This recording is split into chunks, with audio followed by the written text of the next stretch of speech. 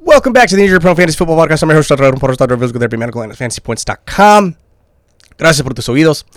I just want to address before we get into these injuries as we move into the semifinals of the fantasy football playoffs a couple of things. Number one, I wanted to formally let everybody know who is listening that I am deciding to leave the Minnesota Twins minor league physical therapist position. We're leaving amicably. It's time for me to move on. I got the third contract offered to me. I politely declined. Everybody ended on good terms, and I really am going to appreciate all the time the people that I got to know with the Minnesota Twins, but I just want to let you all know. So more on what's coming next after that. The other thing is, if you're following, that means you're pretty dedicated, pretty devoted. At this point, could you please hit that subscribe button, hit the follow button on your app, and please leave us a review, a 5-star review. If not, then you can leave a 4-star review if you really want to. Leave some feedback. Rate us 5 stars for sure, please. I haven't asked all season. I've tried not to, so please, that does really help. Please make sure to do that. And also understand that you will get a lot more off-season content from me this year in terms of podcasts. You'll get Dynasty stuff. You'll get Keeper stuff. You'll get more theory, how to manage injuries more efficiently. The offseason really is my jam. I really do honestly enjoy the offseason much more because we get to dig into the nitty-gritty of how to actually play this game better. So I really do appreciate the offseason more. So if you want more of that, make sure you hit the follow, subscribe. So let's move on. Right, let's start with the two guys that are probably looming large on your rosters if you got to buy or if you're really looking to understand what to do with these guys. Number one, obviously, Jamar Chase. So by now we know, Ian Rappaport has confirmed that Jamar Chase is going to miss time. Jay Glazer actually was the first to come out and say Jamar Chase is probably going to miss, quote, some time. Here's what they probably found. They probably looked at his MRI, potentially found a small fracture in the shoulder, or they just saw that the gap or that separation of the shoulder that they're calling it was pretty unstable, or they did some testing. It wasn't just an MRI, right? There was basically what they found was Jamar Chase is in pain and Jamar Chase's imaging doesn't look great. So what are we going to do? We're going to shut down Jamar Chase for a period of time. Typically, what you see with these injuries, these AC joint injuries, is guys end up missing at least 2 weeks, typically somewhere in the ballpark of 3 or 4, sort of like we saw with Deebo Samuel earlier this season. So Jamar Chase, if you need a roster spot, he's droppable. It's the semifinals. You need to start. Depth doesn't matter at this point, other than maybe some backup running backs to ensure yourself. But really, Jamar Chase is unfortunately droppable. This shouldn't have impact him moving forward. The other guy that you're wondering about, Tyreek Hill. What do we do with Tyreek Hill? Well, just like I said last week, I was actually saying I am surprised that he didn't play. I think that was probably the wise decision. I think it made a lot of sense.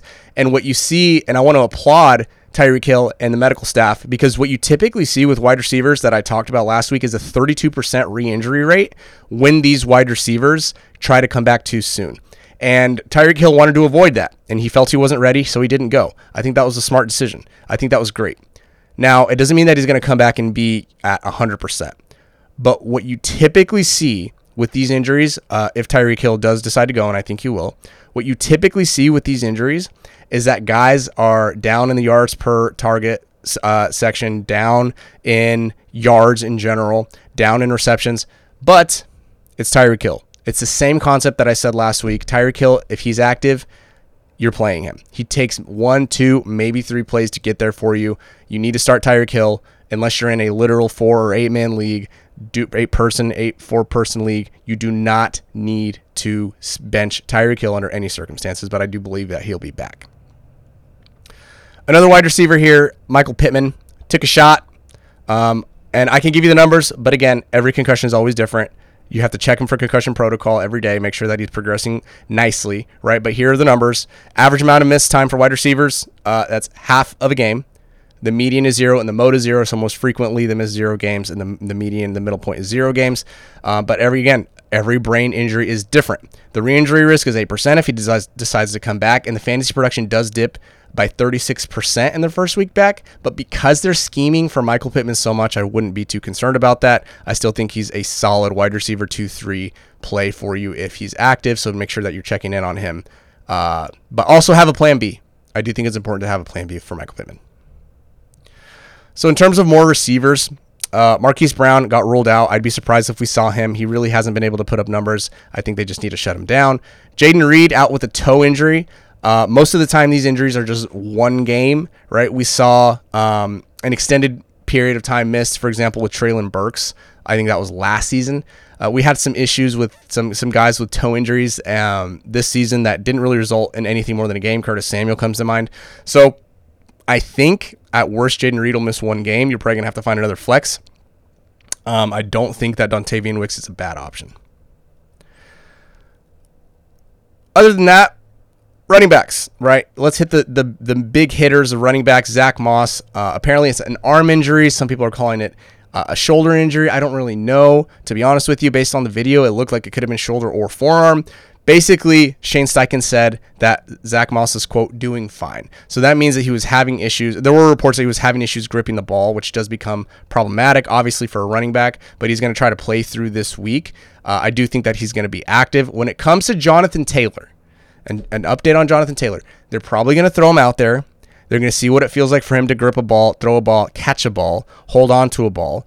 He's going to get put through a battery of tests by the athletic trainers, physical therapists, and they're going to try to find out exactly how strong that thumb is. I do think he's got about a 50% chance to play this week. It's relatively arbitrary based on feel, based on what I'm reading, based on what I see. Even though there's optimism, I don't think it's a slam dunk. And I do think that he'll probably get a relatively tempered amount of work when he does come back. And I would be surprised if he got a good amount of passing down work. So, Jonathan Taylor, he is one of those guys. Unfortunately, you throw him out there. But I wouldn't, I would expect maybe an RB2 return. So don't expect Jonathan Taylor to carry you to your fantasy football championships. And of course, more quarterback injuries, right? We'll start with Tommy DeVito. Just make sure he doesn't report any new symptoms. Make sure you're checking in on him if you really need him. Make sure that you are checking in on Will Levis, who it looked like he had a high ankle sprain. Ironically enough, that's what Ryan Tannehill had, and Ryan Tannehill will probably have to start in Week 16. So pay attention to Will Levis' status. Zach Wilson, he was placed in concussion protocol. Trevor Lawrence placed in concussion protocol. I'm just going to tell you, like I've said it 100 different times on this podcast, every concussion is different. Every human is different. Every brain is different. They all respond differently, but I can give you the numbers. Here are the numbers since 2018 for quarterbacks after a concussion. The mean amount of missed time is 1 game. The median is half of a game.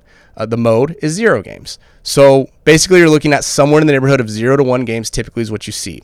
Now, if he does come back, if Trevor Lawrence comes back, if Zach Wilson comes back, understand that after 1 week, the concussion re-injury rate is 33%. And the turnover-worthy plays for quarterbacks goes up by 60%. So we're hoping CJ Stroud gets through the protocol this week. We're hoping Zach Wilson and Trevor Lawrence do as well. But as of now, you just really need to create a plan B, especially if you are in 2 quarterback leagues. But this is it. All right, this is the last recap of probably not the last, second to last recap of the fantasy football season. So thank you so much for coming up to this episode, listening in on this episode. I'll give you a few more projected returns for the next couple of weeks. Tyreek Hill, Geno Smith, Brian Robinson, Isaiah Pacheco. I think those guys are relatively, it's not confirmed, I'm relatively confident that they will be back this week. Guys who have a chance this week, Nico Collins, Josh Jacobs, CJ Stroud. I think those 3 guys have a decent chance to come back this week. I'd sit them early in the week. I'd sit them around 50% chance to return. Here's some guys that I don't expect back until week 17, I think at the earliest. Alexander Mattison, Christian Watson, A.J. Dillon, Ramondre Stevenson, Kenny Pickett, Marquise Brown, Will Levis, Jonathan Taylor, like I mentioned before, is week 16, 17 is possible. So if you need anything else, make sure to hit me up on Twitter at FBInjuryDoc, and good luck in them DFS streets.